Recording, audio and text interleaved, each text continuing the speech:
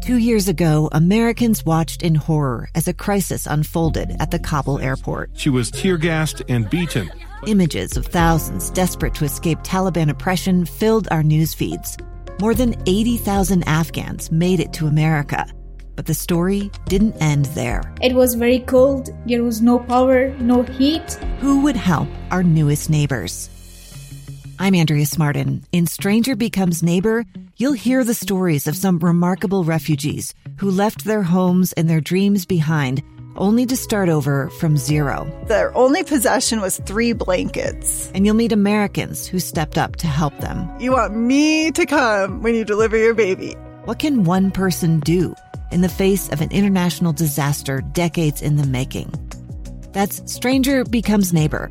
Find us at kslpodcast.com. Follow us on Apple Podcasts or anywhere else you listen. Utah's best athletes count on flexibility, speed, strength. And the Jazz pick up their 22nd assist. So they count on University of Utah Health. Real Salt Lake puts this game away. And so can you. Leading doctors, a world-class environment, award-winning innovation, care to be great. 14 unanswered by the Utes. University of Utah Health, caring for Utah's best and yours. Schedule your appointment now at uofuhealth.org/care to be great. And now, it's 10 a.m. Let's just get down to it. And it's time for your sports fix. Strap yourselves in, folks. From 2 guys who have covered the teams you're passionate about for years. We are professionals. This is Jake Scott and Ben Anderson on 97.5 1280 The Zone, powered by KSLSports.com.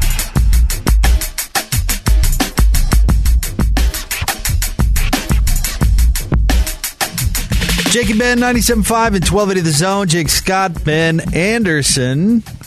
Happy snow day, everybody. What's going on, Ben? I made it. You did make it. I'm proud of you. I'm done with work. My hardest work that I'm going to do today, I've absolutely already done. You shoveled this morning. I did. Not all of us have driveways, Jake. Jake, you have a driveway? I did shovel this morning, actually. You shoveled? At 4 a.m. Oh, yeah, that was worse than what I had to do. We live in Utah. Correct. People, get a snowblower. I actually don't have that big of a driveway, though. I need to get one probably at some point, but I'll probably inherit one. Hatch needs to do it because of his shift. You can't spend all morning. You know, what are you going to do? Get up at 2 instead of 3? You're also waking up the neighbors, though, when you fire up the snowblower. Hey, that's their problem. Is it? Yes. That they exist on normal hours? That's the thing. When you've got to clear the driveway, you've got to clear the driveway. That's a them problem. I cleared it in 15 minutes. Like, it was real quick for me. All right. Well, you and Ben... I have a snowblower. I just didn't get it out. But mine's electric, which is ridiculous. You have an electric one? I have an electric one. All right. See, my dad has an electric one, but he at least has a battery. You have to drag the cord. Yeah, I should get a rechargeable one. Yeah. Rechargeable is different. I have the huge cord that I have to, and then, believe it or not, extension cords freeze solid. You know, like they are so hard to work with. And then, because my walkway is just a little bit winding, like there's a sidewalk out to my driveway, and then I've got to go back the other direction to get the actual sidewalk, it doesn't make any sense. Like, the cord gets pulled out every single time. So true story. My father-in-law, he has a ATV. Like, he has a little plow that he puts on the front. He swears if he ever puts that plow on, it doesn't snow for weeks. Yeah. And whenever he takes it off, it snows. We didn't have to use it last year. I didn't have to use the snowblower last year, so I didn't even get it out this year. See, I need to be on the same block as ATV guy. Yeah. I do, because, you know, if you are going to get out there and so my father-in-law does for his neighbors. You know, push the snow off the driveway, I've got to imagine it's pretty fun, and I've got to imagine you actually want to do more. And so would gladly clear all your neighbors' driveways? Just doing your 20-foot walk with your 4x4. Like, I got this ATV. 4-wheeler out. I'm gonna put it to work. I've ridden on that ATV pushing snow. It is a hell of a ride. Yeah. I'm sure it's a lot of fun. Yeah, it seems like a blast. So all of a sudden you do every driveway in the neighborhood, you know, you do a good service and you have a good time doing it. I need to get on the same block as ATV guy. I think we've got an idea for a show sponsor. We'll call up Scott and we'll tell him what we want to sponsor, and we'll see if we can get hooked up with some ATVs. Hey, Carl Malone's doing the ATV thing up in Heber these days. Let's do it. Let's jump on that. It's a built-in. It is a built-in. All right. Well, we hope everybody's doing all right. I hope everyone's staying home. My mom texted me and said, "Here, I'll read you the text my mom sent me this morning." I don't know if she's mad at me or what was going on. She said this. She said, "Do you have to go into work today?" I said, "I do," and she said, "Good." Good? You mad at me? Good. Good. Right. I just left a question mark with it. Okay. All right. Just didn't think I worked hard enough, apparently. Yeah. Teach you something. I'll tell you what, I had to gun it to get out of the old driveway, but I thought the plows were pretty on it. I mean, the commute could have been far worse. Can I complain about something, Ben, that I often do when it snows, but I feel like it needs to be brought up? Let's do it. Listen, if the plow has gone by your street already and you're clearing your driveway, do not throw the snow onto the street. Straight back into the middle of the road. Throw the snow off to the side. Where it's been plowed. If the plow hasn't been by, knock yourself out. Plow all that driveway snow right into the road because the plow's going to take care of it or whatever, right? But if the plow has already been by, do not throw it onto the road, because then you're driving on a perfectly plowed road and all of a sudden you hit a mound of snow. It's dangerous. And then it's in a pile so it doesn't disappear for a week. Just throw it off to the side. Yep. Yeah. Right. It just makes ice in the middle. Most snowblowers, Ben.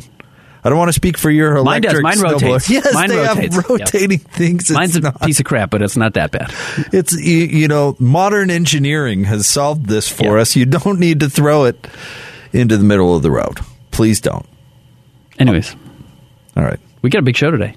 We do. We have a jazz game tonight. We have a jazz game tonight. Today's National Letter of Intent Day, which is, for a lot of fans, I think it's kind of like the Christmas day of the offseason if you're a high school football fan or a college football fan. It's really fun to watch. It's fun to see what all these schools are doing.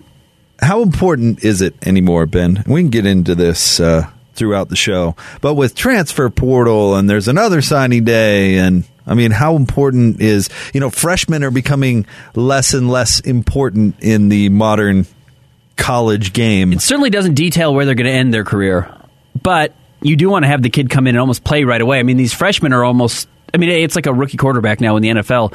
The expectation for these guys to come in and at least see the field in some way so they don't automatically transfer if they don't get on the field is actually a little bit higher. So it seems like some of these kids, even if they're not college ready, have to get on the field. And this is the same thing the NBA has been dealing with for a long time, which is with their one and done rule. You're getting worse players entering the league after one season of college, and these college kids, yes, they're playing as freshmen, but they're certainly not as good as, the Christian Laettner, Grant Hill, Duke teams of the 2000s, or the 1990s, that had all these NBA-ready guys that could come in, nearly in all-star shape when they get to the NBA. College football is doing the same thing. You're having to play guys that aren't quite ready, and then the next group of players that are ready to go, they've got to make sure that they still have jobs and are able to get as many snaps or as reps as they used to, because these younger guys are coming in and getting reps just so they won't transfer. It's just they're having to get shared more of these reps that are hard to get, or having to get shared a little bit more among younger and older players just to keep everybody happy. So these freshmen do have to play. So it'll be interesting. I fully expect Utah's Lander Barton, who they got, who's a Barton kid. Yep. He's going to play next year. He has to play next year because you can't risk losing him. Whether he's the fourth or fifth best linebacker on the team, he's got to see the field next year. Which is why, a lot of people were frustrated about the whole Jack Tuttle thing, right? That he could have gotten in at the end of the game or something to keep him happy, and then he ends up bouncing. And maybe for reasons, there's always rumors out there and that sort of thing. But and not to rain on the signing day parade, but another reason why it's not my favorite day, Ben. I get it that it's a lot of people's favorite day, but I don't like the evaluating system. Sure.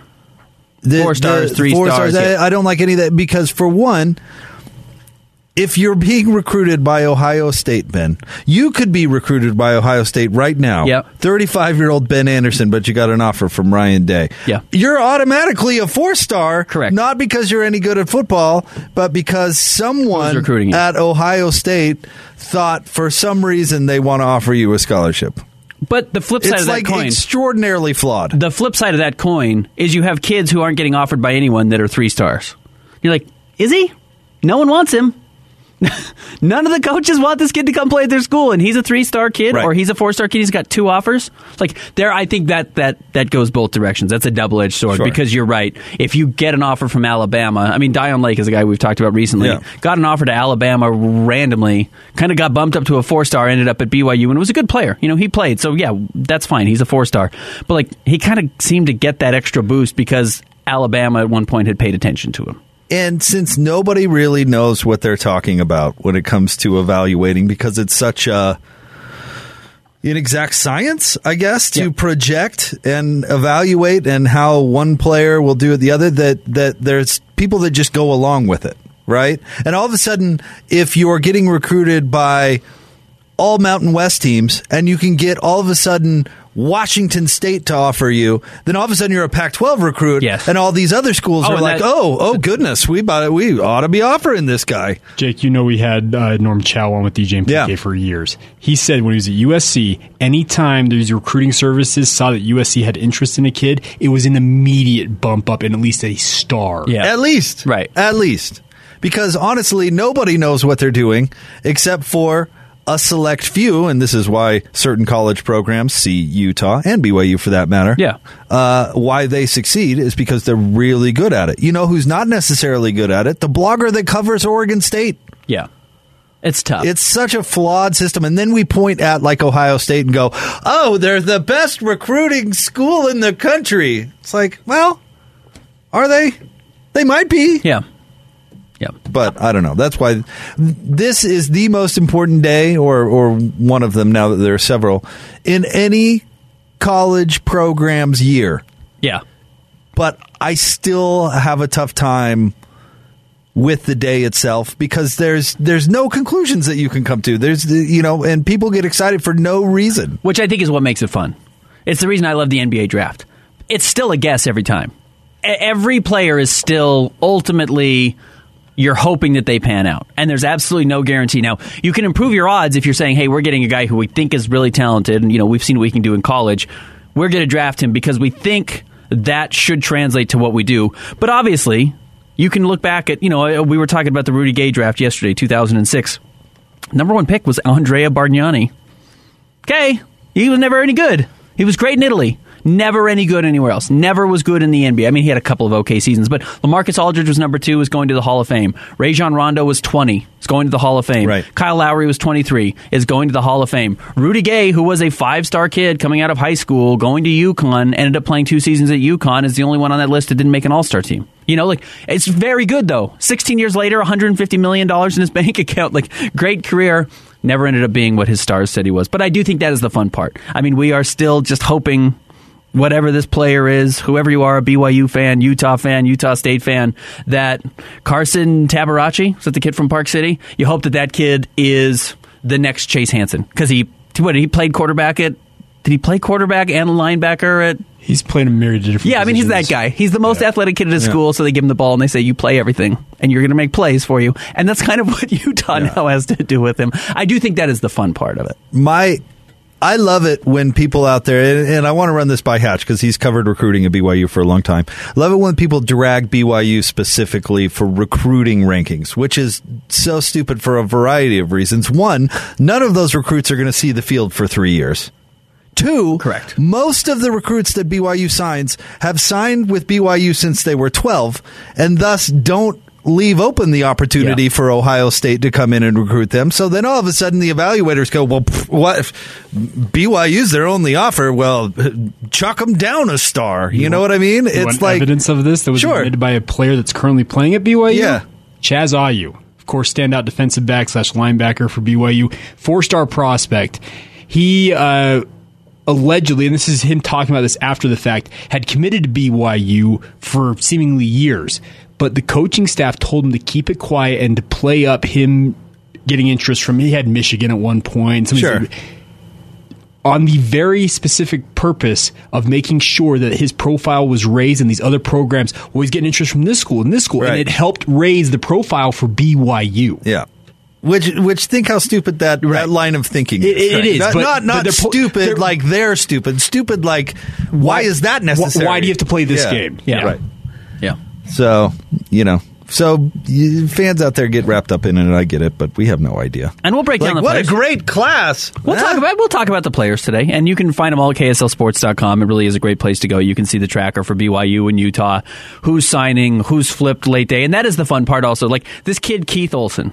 just flipped from USC, had offers to Oregon State, and then today, I guess last night, he decided he wanted to go to Utah. 6'6", 305, he's a left tackle. Like, good, you got yourself a tackle. Hopefully he's the next Bama Dele Olaseni or whoever your favorite left tackle is in Utah football history. Like, that's awesome. And then you got Tyler Knack, is that the kid from Brighton High School? Like, good, you've got a couple of options now. Yeah, you've got a couple of guys in the system, and I do think that is the fun part. So I'm very pro signing day.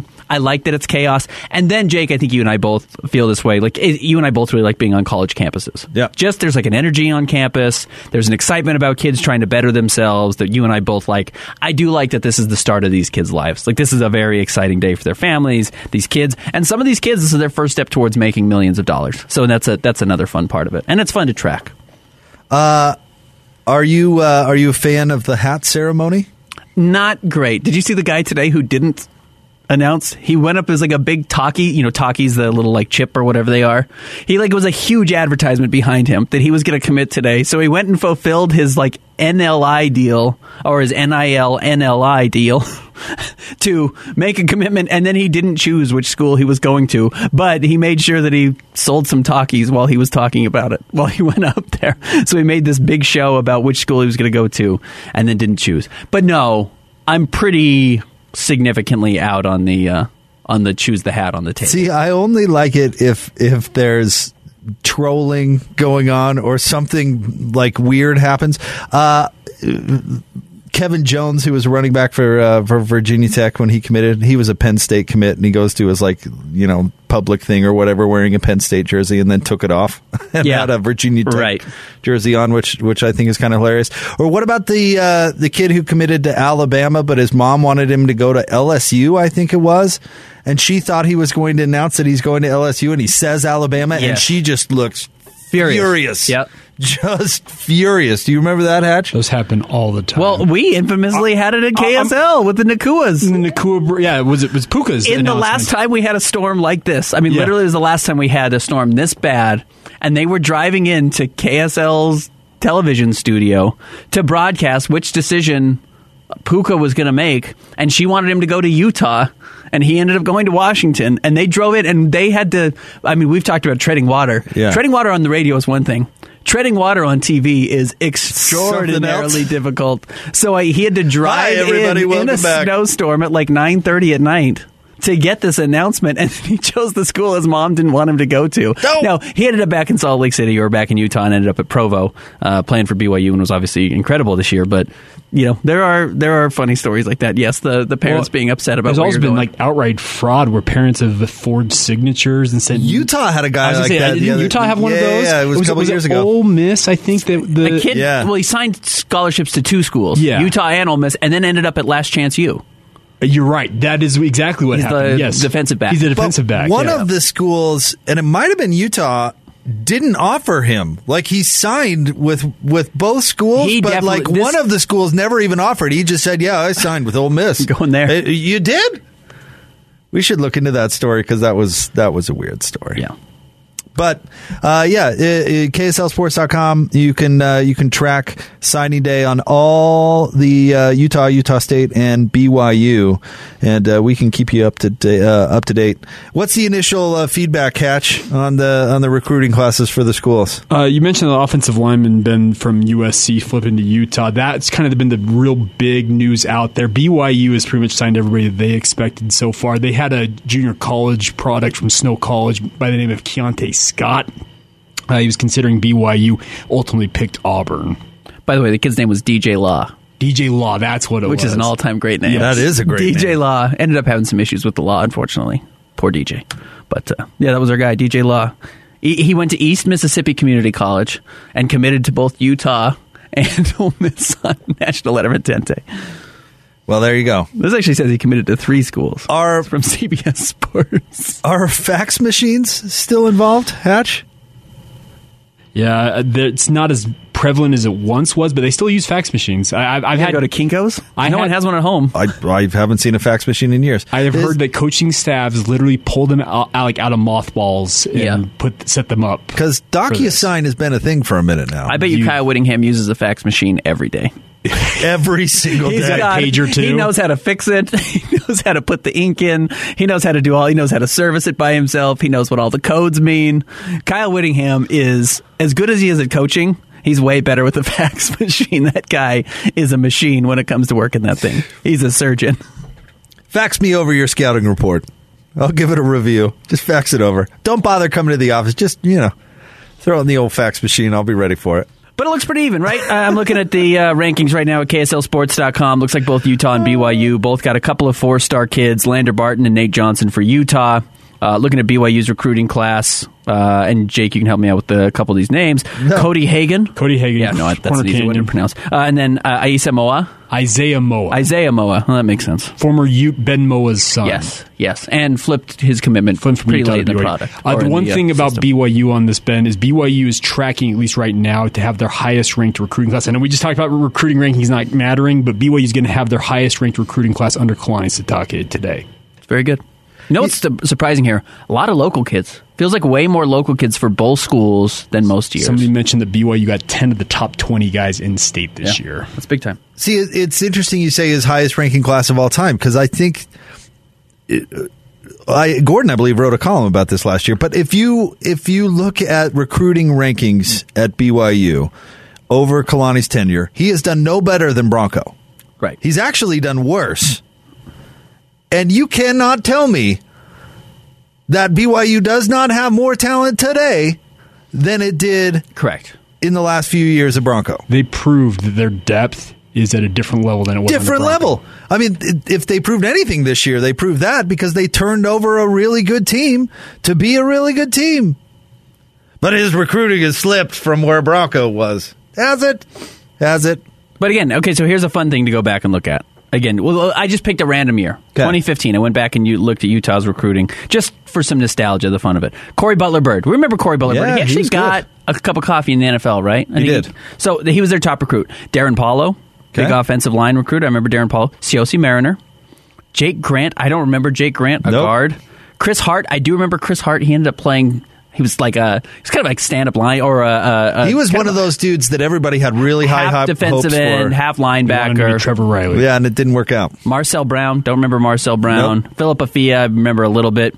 But then, this guy must have been number 9, was Cody Barton. Still in the NFL. Good pick. Nick Carmen, I remember him as a tackle. Don't remember him playing a whole lot. Kyle Folks, a little bit. I think he ended up moving from wide receiver to secondary. That's kind of Kyle Whittingham's thing. Johnny Capra was a name I remember talking about. Tyson Cicero was a name I remember talking about. Quinn Fabrizio is obviously a name we all remember talking about. And then coming after Caleb Rep, the wide receiver, Britton Covey. Ended up being a pretty good player. Joe Williams right behind Britton Covey. Joe Williams ended up playing in the NFL, right? As a running back. Got drafted in the 3rd round by your San Francisco 49ers. He also retired in the middle of his college career and then came back to run for 300 yards. He ran for 1,000 yards in UCLA. He was a transfer, though, right? Yeah, he was. He came from UConn, if memory serves. Oh, man, Danico Carter. Is he ever going to show up at Utah? It's been 6 years. He hasn't shown up yet. I remember as a wide receiver. He was supposed to be here. Danico Carter is the Walt Williams for BYU, if you guys remember the name Walt Williams from BYU. Walt Whitman? Never showed up. Allegedly was this high-profile target that has never, ever showed up. And never showed up in college life ever, either. Hey, this kid recruited or committed to Utah in 2015, James Empey. Ended up at BYU. Is he in the NFL? He went to the draft, right? He is finishing out his career right now. He actually got injured this year as their starting center. Okay. And we'll see what happens. So we'll throw his name in the draft. He possibly could come back for another year, though. He's got another year of eligibility. Oh, really? Well, good for him. That's right. He got hurt early. Well, how about this? Just seeing this from Brett McMurphy. Deion Sanders flips nation's #1 recruit from Florida State to Jackson State. Travis Hunter is going to Jackson State. Hey, Deion wanted to... The #1 recruit. The #1 recruit in the country. Deion wanted to go there and make a difference. Yeah. Obviously. And got a bunch of money for this kid. And he stole from the program he played college for. Yeah. Well, right. I didn't think about that. Say, wow. Primetime just stole a prospect from Florida State. He's a cornerback. 6'1", 165. He's a perfect recruit, according to some outlets.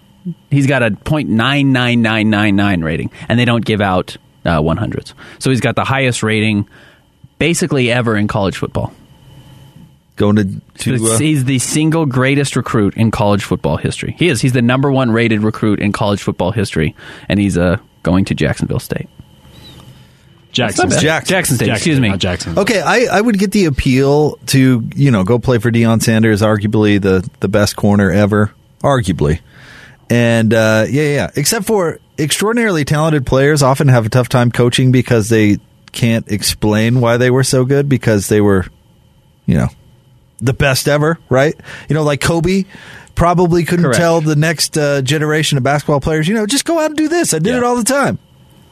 But anyway, that's cool. Good for Deion. Supposed to be the highest recruit, literally, of all time. He's the best player of all time in high school. That's what they're saying. I bet Bo Jackson was pretty good, actually. What level is right? What level is Jackson State? Is that F? They're FCS. FCS. They're the former Division I AA. Okay, so do you think this guy's going to look around at the competition and go, boy? There's been a lot written about historically black colleges and universities having a resurgence right now. No, I get it. But you're right. He's going to show up and be like, whoa. I am a lot better than everybody here. Yeah, exactly. Oh, excuse me. There are 5 players who have ever gotten 1,000 rankings. 1.00. Perfect rankings. Jadeveon, which makes sense. Okay. Robert Kimdiche, which makes sense. Rashawn Gary, who is still a very good player in the NFL, went to Michigan. Vince Young, also a perfect ranking. And then Ernie Sims, who ended up at Florida State. Good for this kid. Yeah. It's exciting. Very much so. All right, we'll follow recruiting day. It'll add up. It's still early. Kids are waking up. A lot of these kids are still having to plow the snow out of the driveway, and then they'll go and sign their national letter of intent. I'll try to approach the subject with a little more enthusiasm. I'll see if I can't muster that up. We're going to get into the Jazz coming up next. They're back at it tonight on national television. We also have a pair of tickets to give away to tonight's game coming up next. Stay tuned. Jake and Ben, 97.5 and 1280 The Zone. After a long wait, the Cougars finally know where they're going bowling as Kalani Sitake and BYU is headed to the Independence Bowl. The Zone Sports Network will get you ready for kickoff as the Cougars wrap up an incredible season in a battle against UAB. Your home for the best coverage of Cougar football is right here on 97.5 1280 The Zone and the Zone Sports Network. Jake and Ben, 97.5 and 1280 The Zone. Jake, Scott, Ben Anderson. Want to remind you about our friends at Davis Vision. It's the 5th annual Black Friday sale, and it has been extended through December at Davis Vision. If you're tired of glasses or contacts, get LASIK now and save $1,400. Limited spots available. Act now. Check them out. DavisVisionMD.com or call 801-253-3080. That is Davis Vision. Ben, let's give away some tickets. Anybody want to go to the Clippers game tonight? Yeah, 8 p.m. game. ESPN game. 855-340-ZONE, 12th caller right now. And you're going to the game, Jazz Clippers, as Ben mentioned, a little later tonight, 8 o'clock start. And I'm so glad that they moved these late games to 8 o'clock as opposed to 8:30. Although we do have an 8:30 game coming up, don't we? Yep. It's the Christmas game, right? Yeah. Yeah, that makes sense. Well, let's hope there's a Christmas game. The coronavirus is just sweeping through the NBA. George Niang, actually former Jazz man, the latest player to go into health and safety protocols for Philly. It's just everywhere. And the Jazz have been on the East Coast. It feels, you hope not. So far, no one's had it for the Jazz. And you hope everyone can stay healthy. And I know all the Jazz players have their shots and have gotten boosters. Donovan Mitchell was talking about it the other day. For the most part, it seems like everybody's getting them. So hopefully everyone can stay healthy and be ready to play. And the nice thing is they get to stay here in Salt Lake City for the next 2 weeks, basically, right. Through the end of Christmas. So hopefully everyone can stay here, stay safe, but I suspect we're going to see much more stringent and strict rules coming back in the NBA for who gets to go where, who gets to see each other, whether you get to hang out with people outside of the league. The NFL's having a rough go of it, too. Everyone is. It's just back. It's just sweeping through. And luckily, again, these guys have their shots. Nobody's going to the hospital. Everyone's been able to take care of themselves and be okay for the most part. And a lot of guys actually, it's not like it was last year where if you went in, you were automatically out for 14 days and would miss 7 games, it seemed like. Now, if you have negative tests for 3 or 4 days, this is just to make sure, hey, if you've been exposed, let's make sure everything's okay. And then once you get enough negative tests, you can come back. Which only makes sense. Correct. And be glad that they streamlined the process. I wonder if they do get stricter, if it will really have any impact. Yeah, it might not. I mean, is any, will it have any? And it felt like this time last year, remember, like the Wizards missed 15 games, Right. it felt like. And, all these teams in the East Coast were missing a bunch of games. The Jazz never had to... Jazz missed, one game? And was with the Wizards. Yes. Because it had to come and get made up here. I think that was the only game the Jazz ended up missing. I think you're right. So it seems to certainly be hammering the East Coast, though a bunch of players on the Lakers have it now, too. So, well, Ben, long time ago, when we were first talking about this stuff, I said flexibility is going to be the name of the game. And it still is, apparently, which is interesting because we all thought it was going to be, here and gone, Ben, it'll be over. But it's not. And you just got to be flexible. I thought you hit the nail on the head when we were talking about this, on Monday. Or, you know what? If you got to postpone, cancel, or whatever, just do it. Yeah, we've done it before. You're going to figure out a way. Yeah. And if you need to make up the game, you can find a way to make up the game. Last year, the Jazz Wizards, they had to make up the game because they had to get to the certain threshold. 70 or whatever. The Wizards needed to get there. The Jazz didn't, but the Wizards did. Determine if you need to make up the game. And if you don't, say, hey, we're going to... winning percentages. Yeah, right. And be flexible and just move on. I mean, if there's anything that the bubble proved is that the NBA can be pretty flexible. Yeah. When confronted with extreme circumstances. And in this case, I don't even think it's all that extreme. They're having a wave of it, which, if we've learned anything in the last couple of years, is the waves come. Yeah, that's what it's going to be like. Yeah. And put your head down and hope everybody handles it the best way possible. But I don't know if the players, honestly, Ben, and I don't know what would go into this from a collective bargaining standpoint, but I don't know if the players are going to go back into what they had to deal with last year. Players have been very vocal about how horrible that was. Yeah. And I don't know if they'd agree to do that, to be honest. No, I don't think they'll go back to as strict as it was last year. I think they will understand if there's a couple of more things they have to do or be a little bit more careful. And the players don't want to get sick. The players want to be out there. They want to be playing. They don't want to be missing games. They certainly don't want games to be suspended either. So I suspect, it'll take a little bit of working room. I feel... I can't confirm it, but I think there was a big call between the league and all the players a couple of days ago because everyone kind of got pulled from practice. It was like, hey, this is a league thing everyone's doing. I suspect there was kind of a gathering of just saying, like, this is how we're proceeding. This is what we'd like you guys to do. Just be extra vigilant, be extra careful. Which honestly has been, Donovan Mitchell talked about it in a post game a couple of games ago, Ben, that it's honestly kind of been the Jazz attitude from the start, and that they're going to, be diligent. It's a good word that you used there, disciplined, and try not to unnecessarily jeopardize games or the season or whatever, because it seems like they were 100% vaxxed from the very beginning. I mean, they appear to have the mindset that they're going to do what they got to do, probably because they think they have a pretty good team and don't want to blow it, I'm sure. Yeah. But we'll see. I would say Jazz fans out there, prepare at some point during the season. Wave might come over the team. Might happen. It might be the whole league. Yep. Honestly, I would bet that it's more likely that the whole league decides to take a week or two off than it is, the Jazz necessarily get hit specifically hard, where they just say, like, we need everyone to get better. We need everyone to stay away from each other. Clearly, they're spreading it to one another, and maybe they just shut it down for 8 to 10 days just to give everyone enough time to clear out, not be around one another. You come back, you have 2 or 3 days of practice to get back, and you come back and you try and hit the 75 mark or 70 game mark that you have to finish the season. Right. But you give everyone this X amount of days off to make sure there's not this huge gap in games where the Jazz have played 82 games and the Clippers have played 70, and you say, well, Clippers just got extra rest. That's just how it worked out. So. If it comes to that, which I hope it doesn't. But it might. Yeah. I mean, it might. And the NBA has been more proactive when it comes to their measures that they're going to do. Yeah. But I just hope it's not necessary. No, I hope so too. And I hope we're able to watch all these games and enjoy the games. And again, tonight, you want to go to the game? We think we just gave away some tickets, so that's a great opportunity to come down and check them out. And it should be fun. The Clippers are good. Clippers are coming off their best win of the season over the Phoenix Suns, who went to overtime last night. They needed to beat the Portland Trail Blazers. Now, Devin Booker hasn't been playing, but Paul George didn't play in that win 3 nights ago either. He's still questionable tonight, I think. He's questionable tonight, as is Nicholas Batum. I've seen some video today of Batum. Actually, I think he might be here. Already in the gym working out behind us, so I think he's trying to get back on the floor. I'm sure Paul George is as well. But the only thing we've seen is that for the Jazz is that we know Udoka Azubuike's not playing. He's got the ankle injury, and then Jared Butler is listed as out tonight too with some knee soreness. So the Jazz should be at full strength. Yeah, and I expect the Jazz to play well, rested. Sometimes coming home from a road trip isn't the easiest thing, and certainly the Clippers are. I'm with you, formidable. But I expect them to keep the momentum rolling. I think the change that we've seen in the Jazz has totally been a mental thing. Yep. Ben, and maybe you can make the argument that, they've been making more shots, which I love. The make or miss league argument is my favorite.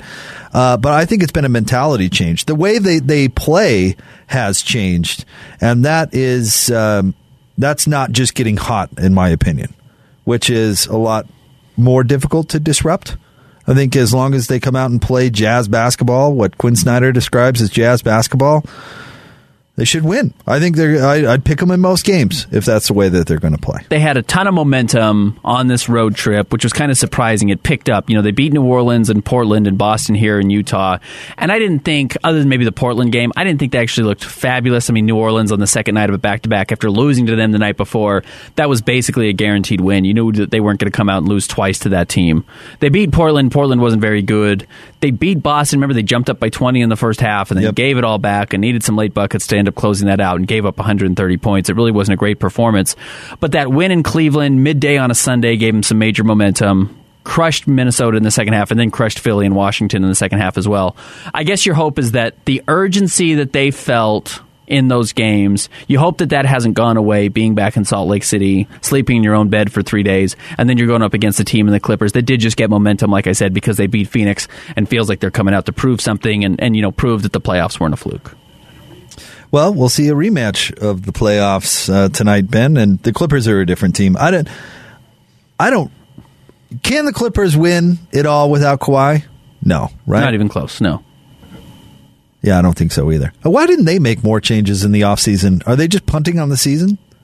I do think Kawhi's injury put them in a really tough spot. And again, it's the one thing we talked about yesterday that is really a good thing for the NBA and probably needs to be applauded more, is that the salary cap works. There's some sports where the salary cap doesn't seem to do a whole lot. The salary cap works in the NBA. It's really hard to stay good for a long time when you've invested in two guys who are on supermax contracts like Kawhi Leonard, who re-signed in the offseason. That was their top priority. And Paul George, who's on a $40 million deal as well. That's just $80 million of your $120 million you can spend, and you've still got 10 to 13 guys you've got to add to your roster, or 11 to 13 guys you have to fill out your roster with $40 million. You make a great point, Ben, because there is no super team right now. No, there's truly not. There's no super team. The NBA is as wide open as maybe it's ever been. Brooklyn's super talented, but it's not perfect. And they're not proven. No, at all. No, they lost last year. And I know Kyrie was hurt, but Kyrie's not with them again this year. Right. Kevin Durant's old. James Harden's not what James Harden was in his MVP season. Still great, but he's not that guy that he was a couple of years ago. I'm still not convinced that they can guard. So, I mean, they're certainly not a super team. Maybe some people, I guess, as you say, would say that, but I don't feel like they are. And the last super team that we saw really was the Warriors with Kevin Durant, right? Yeah. And Kevin, to your point about the salary cap working, it had to be a fluke in the salary cap where they got the 15% bump because of the TV deal. Perfect timing. And Kevin did take less. And was a free agent. If he wasn't a free agent, they couldn't have even done that year. It was almost like a fluke that was even had to work out. Able to happen. Yes.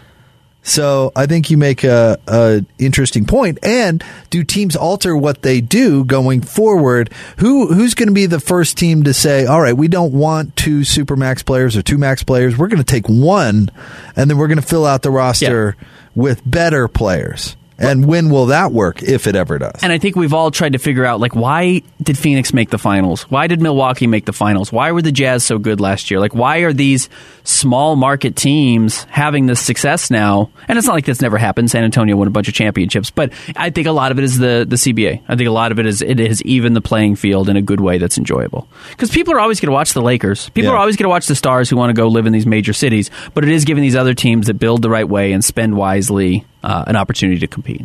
All right, we'll have more coming up next. Stay tuned. Jake and Ben, 97.5 and 1280 The Zone. This is DJ and PK. Samson Nacua, BYU wide receiver. Big announcement came the other day that Kalani will be signed through 2027. You played for Utah all those years, and then you're down at BYU. What type of differences did you see in terms of the support for the programs? It was about the same, honestly. The administration from both sides took care of the players and the team and the coaching staff really well, I think. And I think it was really time for Tom Holmlin, the administration, to take care of Kalani and his staff. But it's time to pay that man for everything he's done and what he he plans to bring for the future. And I don't think you could get any two better coaches in the state for those two programs. Both of them run the program their ways, but they make it work. They dominate in every aspect of the game and in life, and they help you grow in every way. And it's perfect for Kalani and his staff to stay here and keep building BYU football. Catch DJ and PK mornings from 6 till 10 on 97.5, 1280 The Zone and the Zone Sports Network. Jake and Ben, 97.5 and 1280 The Zone. Want to remind you about the Ford Fan Zone. Purchase a Ford Fan Zone all-you-can-eat ticket to an upcoming Jazz game and receive unlimited hot dog, soda, popcorn, nachos, and ice cream starting as low as $30 a ticket. Visit UtahJazz.com or call 325-2999 to buy your Ford Fan Zone all-you-can-eat tickets now. Ben, I just wanted to take a moment real quick on kind of a sad note. Our Zone listener family lost a member, a dedicated listener to the station and the show, and a dear family friend of ours. Her name is Susan Mickelson. She passed last week. I grew up with her boys, Ben, Alan, and Matt, who are two terrific people and just wonderful, and did so right by their mom, took care of their mom. Toward the end here, Ben, I don't know if you've ever taken care of a family member in decline, but it is real something, and they were awesome by their mom, and so just wanted to give her a special shout out because she's Utah's biggest sports fan. I say the state. She loves jazz. She loved it all and listened to the Zone all the time, and just wanted to give her a shout out and say she will be missed. So. Certainly appreciate all of our listeners, but you get to reach people at unique times in their lives and hard times in their lives, and hopefully we can help. We appreciate the time that everyone gives us out of their day and carves out. It really does mean a ton. I've said this before. It's kind of your most valuable asset as you have is your time and, where you dedicate your attention to. So very nice. Yeah, very nice of her to do that and appreciate her family. I was very fortunate growing up to have, they say it takes a village to have a support system, neighborhood, that sort of thing, and she was a big part of that. So kind of sad around my home neighborhood. Yeah. Ben, speaking of kind of sad, have you ever complimented somebody and their response is an insult? Yes. Have you? like, hey, those are some nice shoes you're wearing, to be responded by, yeah, you're ugly, anything like that? I mean, maybe not that direct. Usually it's more of an accidental, you congratulate someone on their pregnancy and they say like, oh, it looks like you're pregnant as well. I mean, they're not saying it to me necessarily, but yes, it's like, no, actually have you not. Done that one? We had one with my uncle, rest his soul, thought my wife was pregnant. At Thanksgiving, I think, and was not, in fact. I mean, she had a baby like 7 months ago. So like, you just look like you still had a baby. It's like, well, Dave, we haven't turned around that quickly. So... Anyway, pass the gravy. Yeah. How about this? Skip Bayless tweets out yesterday, Ben.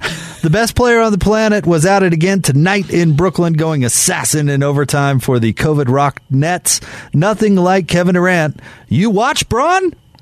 And then Kevin Durant himself retweeted Skipper there and said, I really don't like you. That was an amazing tweet. I think Kevin Durant's sensitivity online is weird. But in this case, I think that's hilarious. Hilarious, because nobody likes Skip Bayless. No, that's his thing. He's a heel. His whole shtick is that he's the heel, and he knows it. Now, some of it is real. Some of it, he just seems to be an unlikable person, and the people who get to know him closely certainly don't seem to like him either, like all these players who get to be around him. And they do like some of these other guys. There are media members that are well-liked by some of the top players in the world. But yes, Skip Bayless, of all nights... which the entire league was just talking about Steph Curry last night. Yeah. To make it about Kevin Durant beating an absolutely horrendous Toronto Raptors team in overtime. And yes, he became the first player in Nets history to have a 50-point game followed up by a triple-double. Like, who cares? Nobody cares at all. So for Skip to feel like that's his angle, to be like, I'm gonna be on KD's good side over Bron, which is like, who's hating Bron at this point for what he's done on the floor? You can think he's corny off the floor. All he's done is won 4 championships. He went to 9 straight finals appearances. Right. Like, there's nothing he could ever prove to anyone that he's not either the greatest or the second greatest player of all time. And he's, LeBron's gotten better, too, throughout his career. And he's still great. Right. Obviously, he's put in the work. He's stayed healthy. I mean, yeah. I find LeBron incredibly obnoxious. Yeah. But yeah, you can't argue with his results. That's certainly. the stupid way to. If you want to say like, oh, look at what this person's doing off the floor, and even then, like LeBron's worst thing that he's ever done is open to school for a bunch of kids. Yeah, that's why the most strong word I can use is obnoxious. Yeah, he's corny. Yeah, right. He's super corny. He's not a cool guy. His Instagram post where he picked up the goggles and put them on the other day. Did you see that? No. It was. I think they were playing the Suns. I could go back and look it up. And one of the players who wears goggles got hit in the face with the ball, and the glasses popped out of his goggles, and LeBron put them on, and then posted to his Instagram story, like, how silly am I? I'm just the craziest guy. And it was like, LeBron, you put somebody's goggles on. Like, it wasn't that crazy of a thing, but it was like the obnoxious post of somebody who's never done anything fun in their lives. It's like, I'm zany. I'm wacky. Yeah. It's like, you're not that wacky, LeBron. But if that's the biggest fault we have Honestly, with LeBron James, fine. like that's probably pretty great. There's a lot of obnoxious people in this world. Every league would take that obnoxious guy as their leader versus, somebody who's getting in trouble off the floor. So Skip Bayless, yes, trying to make this about. He called Durant the best player in the world, only to get like, I really don't like you. Yeah, trying to saddle up to you. Hey, can I ask you a question? Speaking of the NBA in the big picture, we already mentioned it a little bit. Steph Curry breaking the all-time 3-point record. Big deal or not a big deal? Not a big deal. I'm with you. Not a big deal. Not a big deal. I get it was an opportunity to celebrate Steph. I think Steph absolutely deserves to be celebrated.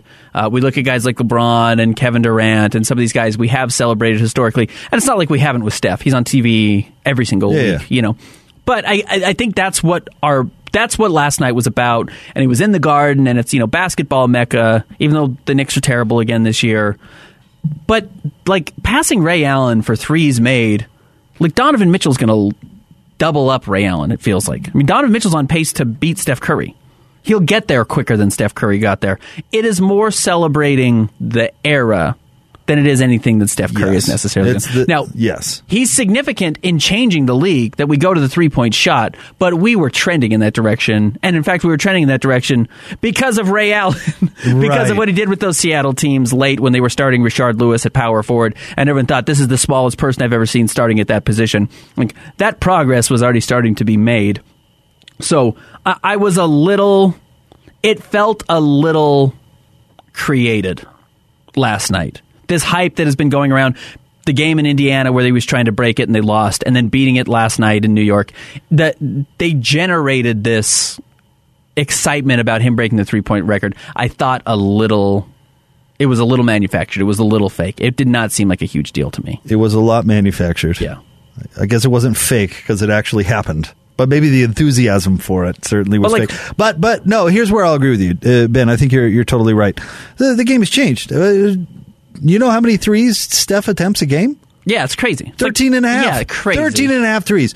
If Ray Allen himself had taken 13 and a half threes a game, how many would he have made in his career? Yeah, easily just as many. It's the comp in the NFL is passing yards. Correct. Yeah, right. Who currently, I guess Tom Brady is currently the passing yards guy, but I remember when Drew Brees passed, ended up and everybody was celebrating him. It's like, yeah, Drew Brees is great, but like, I mean, is he better than Dan Marino? Right. Or did they play at a different time? Right. Career high for Ray Allen, 8.4 threes a game, which is nothing to shake a stick at. Right. But Rudy Gay takes 5 off the bench in 19 minutes. He takes 5 a game in 19 minutes, and he's a bad 3-point shooter. This year he's great, but historically the knock on Rudy Gay has been he's not a great 3-point shooter. And to go back to your point on that, Reggie Miller, who was calling the game last night, in his era, the average per game per team was 5. Right. Yes. If Rudy Gay's taking 5 in 19 minutes, that shows you how revolutionary this has become. Donovan Mitchell he had more threes in one game than the Jazz had in one of their finals appearances. In one game. So, yes, the era has changed. So, it's like celebrating the best offensive ranking of all time. Like, I don't care. Yeah. Everyone's going to have the best offensive ranking. Right. It's going to continue to change. And we will peak. We will plateau at some point. We're not close right now. And Steph probably will, by the end of his career, have the record by 1,500 threes. And maybe that becomes unbreakable, and that sets a new mark. But passing Ray Allen right now doesn't feel like a big deal to me. So if Steph takes 5 more threes a game than Ray Allen, that doesn't seem like that much. Except for you add that up in a whole season, that's 410 threes a season. Right. I mean, it adds up. It adds up really quickly. Quickly. So, it doesn't really... Listen, if you're breaking a record in the middle of your career, That's not supposed to happen. It's why baseball records are so celebrated and should be, because a home run hasn't changed that much over the years. Correct. Right. You still got to hit the ball 400 feet. Right. Off of a guy throwing the ball 90 miles an hour. The strategy of the game of baseball, I know they made a movie about Moneyball, but that's not actually about how the game is played as much as how a roster was constructed. And it was a little bit to increase pitch counts and those sorts of things. But honestly, the game itself, 3,000 hits is still 3,000 hits. Right? I mean, the home run record is artificial, but that's not because the game changed. It's because Barry Bonds chose to start putting needles in his arm, right? But those records are more easy to compare eras. In football and basketball, forget about it. Completely different game. Now, LeBron's going to pass Karl Malone. He's 1,200 points behind Karl for number 2 on the all-time points list. He's 3,000 behind Kareem to get there. I'm looking at his totals right now. He gets about 16 over his last few seasons because he doesn't play 82 games anymore. He's getting about 1,600 points a season. So he's about 2 years, 2.5 seasons away from passing Kareem, and that's a huge deal. That will be a huge deal. I totally agree with that. Passing Karl is a big deal. Passing Kareem is going to be an absolutely enormous deal. I love that we are seeing LeBron play 20 years, Carmelo play 20 years, Rudy Gay play 16, all those guys we've talked about already. Chris Paul is going to be at 18 or 19 seasons. I love that. Because you could no longer say the only reason John Stockton has his records is because of longevity. Yeah, great That's point. certainly part of it. But guys, we have better health systems now. Like, we're taking care of players way better than we ever did before. So we're going to get back to this point of appreciating Stockton's records and steals and assists, because there are way more guys that are playing 17 and 18 seasons than there used to be. Or at least the top players are able to get there. And aren't going to pass it. Yeah. So there's a couple of big records that are still going to be broken. But LeBron being the all-time scoring is going to be a phenomenal celebration and worth celebrating because it's such a big deal and may never get touched again. But to bring this full circle, what Steph did last night was it was a deal. It's not correct. It's not passing Kareem or passing Stockton assists or steals or Wilt in rebounds. I think he leads in rebounds. I honestly don't know. But you got to look for a reason to celebrate, to bring attention to the game, Ben, and Steph will be a Hall of Famer. Already is one. So. Wilt Chamberlain's the all-time rebound leader, 24,000. Stay tuned. We'll get to more coming up next. Jake and Ben, 97.5 and 1280 The Zone. I'm Dave Cawley, investigative journalist and host of the podcast Cold. In October of 1985, a woman named Cherie Warren left work at a busy Salt Lake City office to meet her estranged husband at a downtown auto dealership. She never made it home. Cherie's car surfaced weeks later in Las Vegas. In the parking lot of a hotel casino. No one knows how it got there. Strange. It was strange. Both Cherie's estranged husband and her boyfriend raised suspicion for investigators. I kind of thought that he might have done something. But no arrests were ever made. In Cold Season 3, we dig into double lives, make new connections in the case, and examine the difficulty raised by reasonable doubt. We want answers just as much as anyone else. They have creeps like that now too, so nothing's changed. That's the new Cold Season 3, The Search for Cherie. Now available anywhere you get your podcasts.